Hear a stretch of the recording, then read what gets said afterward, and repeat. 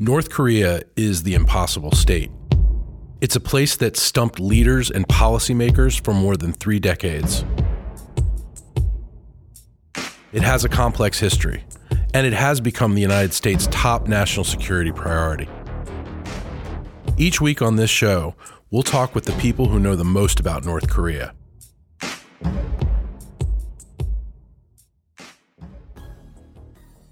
This week on The Impossible State, we have an absolute treat, and we're going to talk about something different for a change than the impossible state itself, North Korea.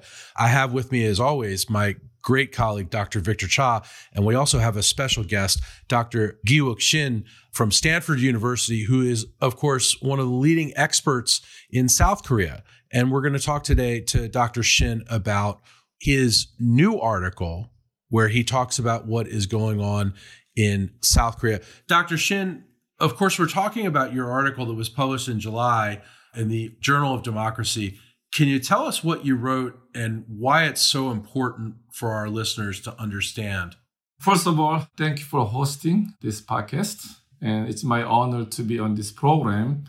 And I'm sorry if I disappoint you by not talking about North Korea, but about South Korean politics.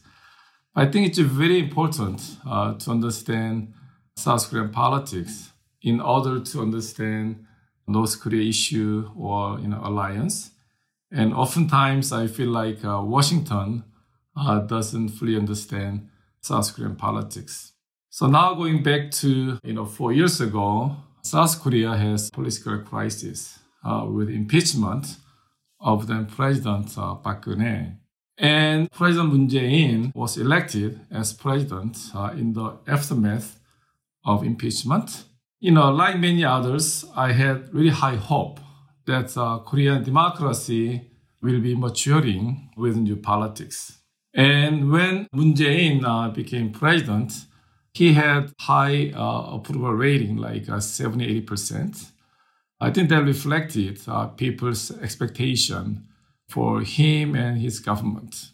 But after 3-4 years, I think a lot of people, including myself, are very disappointed because rather than maturing, Korean democracy is backsliding in many ways.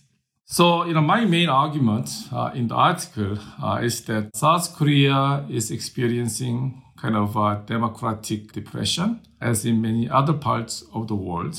And what is really ironic about South Korea is that the democratic decline has been brought by the former activists, the very same people who fought for South Korean democracy in the past. Of course, South Korea is still run by the rule of law. There's no question. But my worry is that the spirit and value of democracy is being undermined. And people may not notice that because the erosion is taking place slowly and gradually within the guise of the rule of law. So there is a Korean saying that the light drizzle soaks you before you notice. And I think that's what's happening in Korea right now. And I think that's the main danger of the current situation with Korean democracy. So, this is not really a political critique of the ruling party or Korea, but it's more like an intellectual critical reflection on Korean politics today. Victor, I want to ask you to jump in here on this. Sure. It's great to have Gi-wook on the show. Like Andrew said, we're talking today more about South Korea than we are about North Korea, but I think we'll find a way to fit North Korea in there somehow. But yeah, I thought it was interesting to bring Gi-wook on the show just because when I read his argument, it's a very interesting argument. I had not heard it before, but I felt like it did reflect a lot of people's observations about what's going on in South Korea today. But he was able to explain it and put together an argument that really captured, I think, what people are feeling. The irony of it all, because as Gi-wook said, we're talking about a government right now that really forged the path to democracy in the 1980s. These were the people that were out on the streets fighting for an open, liberal political order. And so that, there's that element of it too. But, like I think as Gi-wook suggested, I don't think that his argument is ideological. I understand that when he wrote it, that there were a lot of like conservatives who were emailing him and contacting him. But it's really an argument about, and it's not just Korea, it's an argument about how in many places around the world we have democratic institutions, but the norms that are operating in those institutions are becoming less and less democratic. Right. And so, I think that's something that we're seeing happen in Korea. It's not just in Korea, but it's happening in Korea. And Gyuk has underlined this for us as an important issue that we should be thinking about. So I want to ask you both, and Victor, you just alluded to this. Isn't there something ironic about a ruling government from a traditionally progressive pro-democracy party eroding democratic norms? And why is this happening?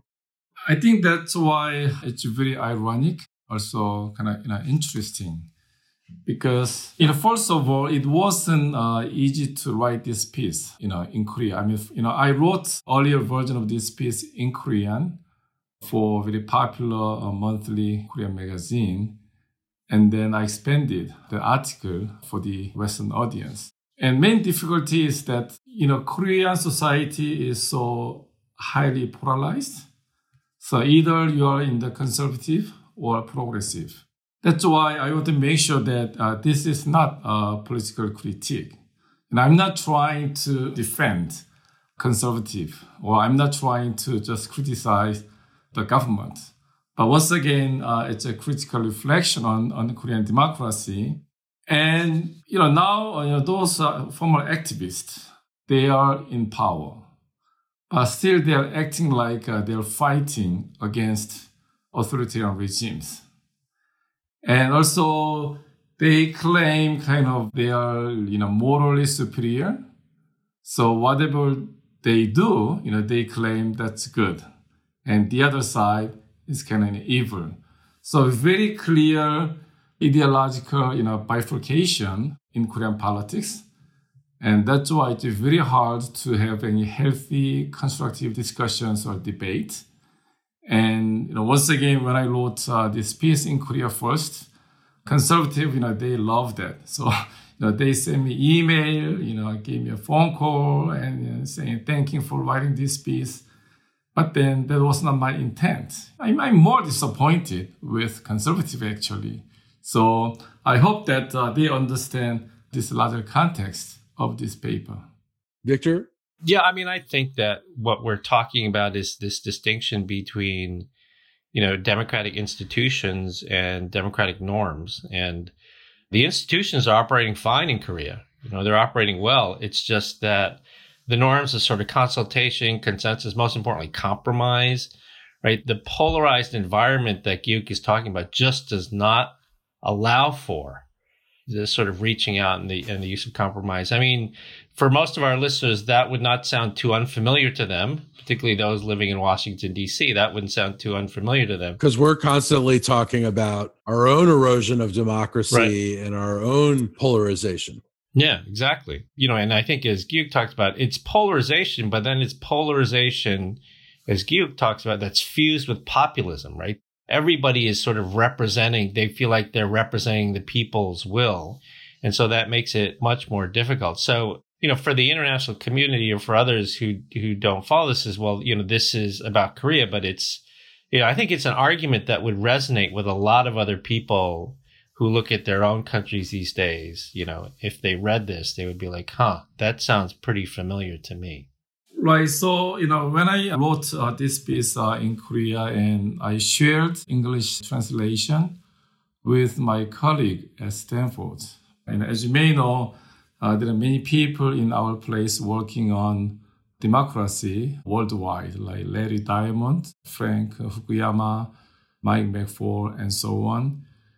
Then they're saying, they are very surprised to hear that because they knew that a lot of democratic depression was going on, worldwide, but they thought Korea, was an exception. They thought Korean democracy was functioning, very well. And then when I saw the article that Korea is not really exception to this global tide of democratic depression, then they were really surprised. And then they were urging me to expand this article, for Journal of Democracy so that people in the Western world, especially in Washington, they understand what's going on in Seoul. Victor, how do you think it's being received in Washington? Do you think Americans are paying attention? Why should this matter for the United States right now? So I mean, part of the reason we wanted to bring him on is so that people could learn about the argument, because again, I think it's an important argument. I think it matters for DC and the broader community in a couple of respects. One is that in terms of how we look at policy issues in the alliance, and then the other is also how we look at policy on North Korea. So, I mean, just to give one example on North Korea, and Gyuk and I have not talked about this in advance, so he may actually disagree with me, but if we look at the issue, an issue that is pretty international as we talk about Korea issues, and that is human rights, right? North Korean human rights. There has been an effort by the current government to take a different policy on North Korean human rights abuses that has been more forward-leaning than we've seen in the past. So in other words, past progressive governments on North Korean human rights abuses have generally practiced benign neglect, if you will. It's a very complicated issue for them because it's North Korean human rights in the Korean domestic political context has become a conservative issue that they've used to bash North Korea with.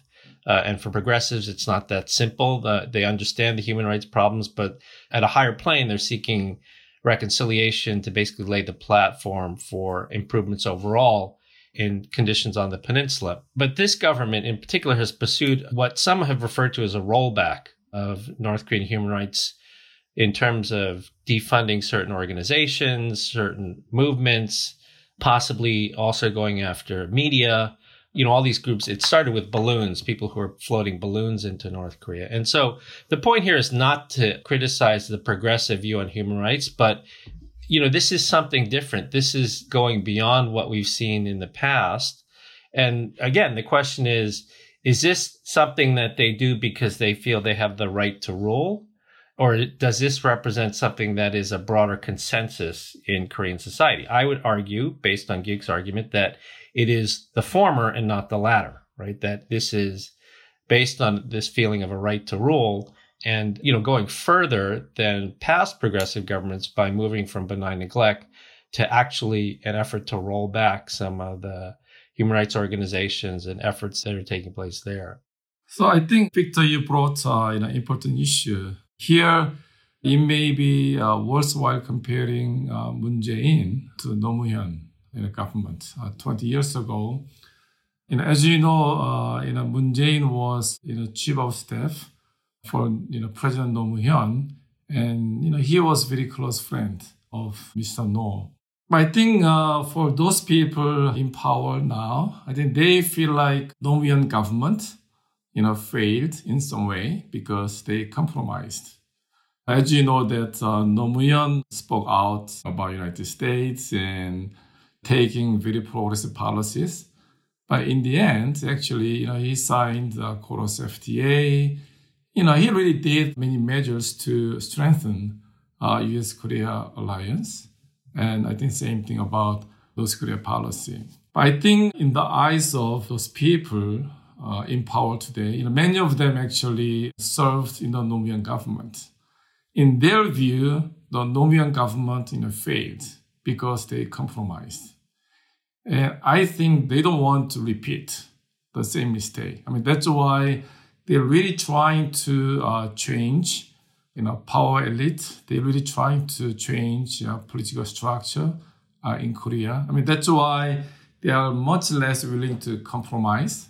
So they are just willing to go all the way to, achieve their policy and political agenda. I think that's why there's a huge difference between Roh Moo-hyun and Moon Jae-in. Actually, right now, there are some debates going on in South Korea, but some of pro-Roh Moo-hyun intellectuals, they were very disappointed with the current government. They became very critical voice against current regime. So that's why right now it's very different than 20 years ago under Roh Moo-hyun government. So if those in Washington, if they believe that Roh Moo-hyun and Moon Jae-in are similar, to some extent, yes. but then they are very, very different in many ways. That's actually very interesting. So the last time I was in government was when the Nomian government was there. And so I knew these folks quite well. Mm-hmm. I worked with them. I actually met President No several times in both Seoul as well as in Washington, D.C. And the way Gyuk mentioned it, it's actually true. Nomian, as a person, because I also met him when he was a candidate one-on-one. And as a person, he had pretty strong views on the progressive side in general about the alliance and about a lot of things. But then when he became president, they did chorus. I mean, he sent troops to Iraq, right? Under Nomian, South Korea had the third largest ground contingent in Iraq, right? They were in northern Iraq, but it was behind the United States and Britain. It was the third largest ground contingent in Iraq from a progressive government in South Korea, many of whose followers were openly critical of the U.S. invasion of Iraq. So I can see that the notion that they saw that group as compromise, and on North Korea policy too, compromising. There were times when we asked the Nomian government to coordinate food and fertilizer assistance with movement in the six-party talks, and Nomian personally didn't want to do it, but in the end, the government did that, and so I can see why there's a reaction to that among the current group that's in government, all of whom for the most part worked in the previous government and saw that sort of compromise and basically didn't see it as being successful. And then, unlike Nomuhyun, now the Moon Jae-in government, now they control three branches of the government, right? I mean, now the ruling party controls 60% of the National Assembly, and Moon Jae-in will have appointed I think about 13 out of 14 judges in Supreme Court and 8 of 9 judges in Constitutional Court. So right now they are really in control of power, and I think they are going to push all the way. And once again, going back to the democratic issue, my main problem is that because they are so much in control of power, they're not really willing to compromise, or they are really not willing to listen to different voice. So they are going to go all the way. That's why I feel like the spirit and the value of democracy is being undermined. So I think that's a danger that Korea may be facing. It's fascinating. What do you think this means for the alliance? As I mentioned that now the ruling elite, many of them were former activists in 1980s. And they were fighting for democracy, but they also were quite anti-American. Okay, their belief was that U.S. was supporting Korean dictatorship for several decades. So without kind of liberation from American imperialism, okay, I'm using their terminology, Korea wouldn't be able to achieve democracy. Of course, that's 30 years ago. And, many of them obviously changed, their views. But sometimes people don't change, right? I mean, like us. So probably deep in their mind, they are, nationalists. And I don't think they are necessarily happy with the current status of alliance with the United States. To be honest, I believe that, let's say, if the U.S. pulls out some troops from the Korean Peninsula, they may not mind, actually. I think people saying that, why do we need so many U.S. troops in the Korean Peninsula? So, they are quite nationalistic. Therefore, that's, I think, potential area of tension with the United States. Yeah, so I think, the upshot in terms of the alliance is that, given this very politically polarized environment in Korea, the fusing of this polarization with using the language of populism, right, saying that this represents the people's will. And because they are all powerful right now, as Gyuk said, they hold all three branches of government, and they are unhappy with the compromise that the previous progressive government took. This, particularly if there's a second Trump term, this all pushes in a very bad direction where there could be a narrative of disengagement on both sides, that there's no negative feedback. There's nothing pushing back against it, right? That's really what we're most worried about. Yeah, that's what you're most worried, because there's nothing in the system, as Gyuk describes it, into Korea, to push back against that. And, on our side, if Trump gets a second term, he's, as we've shown in our data, he's already predisposed to move in this direction because it's been a view he's held for 30 years. So, whether we're talking about SMA, right, and the fight over how much more Korea should pay, or OPCON transition, the handing over wartime operational control to South Korean side, dissolution of CFC, Combined Forces Command, or even withdrawal of troops, this domestic environment, particularly in South Korea, if this were a ball that Trump started to roll in the second term, there's little in the domestic Korean political context that would push back against it. Of course, there would be voices against it, but given this sort of democratic erosion, there'd be nothing to bolster those voices or give them an opportunity to articulate their interests in a way that would have to be politically answered by the current government. So I think that's the big implication for the alliance. And again, we wanted to bring this on the show because you don't hear this argument out there very often, and yet it's not something that's implausible at all. Right. So I think now we are discussing North Korea. I mean, frankly speaking, I don't think Mr. Moon or his people like Trump or his policy. However, they are trying to make him happy because they thought there might be some opportunity to have some breakthrough regarding North Korea because now, Trump is engaging in summit diplomacy and so on. So they're trying to really make him happy. But I think since the last Hanoi, things not going very well.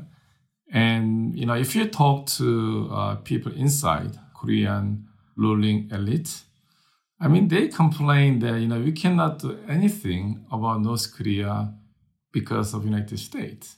U.S. is blocking, everything we try to do with North Korea. So on the surface, there seems to be some agreement between two sides, but I don't think they trust each other. And frankly, I don't know what's going to happen because the Moon Jae-in government, they have only maybe a year and a half left in power. They are feeling that time is running out. They wanted to do something with North Korea before his tenure ends. But then, U.S. is now in the election cycle. Then next year, either Trump 2 or new administration is coming in. And then once again, there might be some tension between U.S. and South Korea over North Korean policy. That might affect the alliance as well. So that's something I worry about for next year. Yeah, there was a comment that was made by the recently onboarded new unification minister where he referred to the need to restart or create a new U.S.-Korea working group. Now, the U.S.-Korea working group was a group that was set up sort of at Begin's level to coordinate policy, integrate policy with U.S.-North Korea policy in the aftermath of the Singapore summit. And so what it essentially became was, a non-public debate between the U.S. and Korea where after the Singapore summit, the Koreans wanted to move faster on Inter-Korean Railroad, all these other things, and the U.S. wanted to, slow things down. And so the fact that the unification minister called for a new working group was a clear signal that they were not happy with the United States. And so why that matters now, as Gyug said, is that there's a narrative that's being created now in Korea that the U.S. is an obstacle to the government's efforts to engage North Korea. And that matters because even if Biden wins, like a new Biden administration, they may come in thinking, look, okay, we're more normal, right? We'll consult. We believe in the alliance and think we're going to get things back to normal. But they may also not be that well aware of what's happening in South Korea and that the resistance that Trump may have felt from South Korea is not going to disappear. It's not going to evaporate. When a Biden administration comes in and starts talking about alliance solidarity on North Korea and sanctions and all this other stuff. So it's not that simple that, if you say you're in favor of alliance strength, that's automatically going to mean it's going to be working smooth as silk with Seoul. Because, again, as we've talked about this whole podcast, the domestic environment has changed quite a bit in South Korea. Right. So in 1980s, this activist believed that U.S. was obstacle to Korean democracy. So now they probably increasingly believe that U.S. is now obstacle to inter-Korean relations or any dealing with North Korean issues. So I think that's a danger that we may get into now. Well, this has been an absolutely fascinating discussion. Dr. Shin, Dr. Cha, thank you so much for your time today. It is rare that we get to talk about South Korea and all the implications that are there. So this is a special treat. So thank you both. And next time, we'll talk about the impossible state. Thanks again.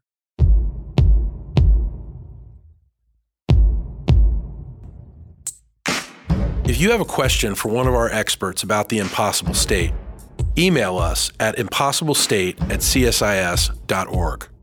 If you want to dive deeper into the issues surrounding North Korea, check out Beyond Parallel. That's our micro website that's dedicated to bringing a better understanding of the Korean Peninsula. You can find it at beyondparallel.csis.org.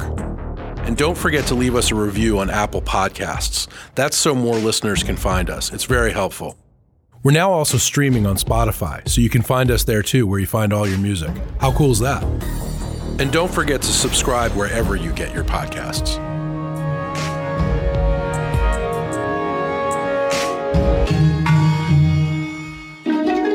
This is The Impossible State.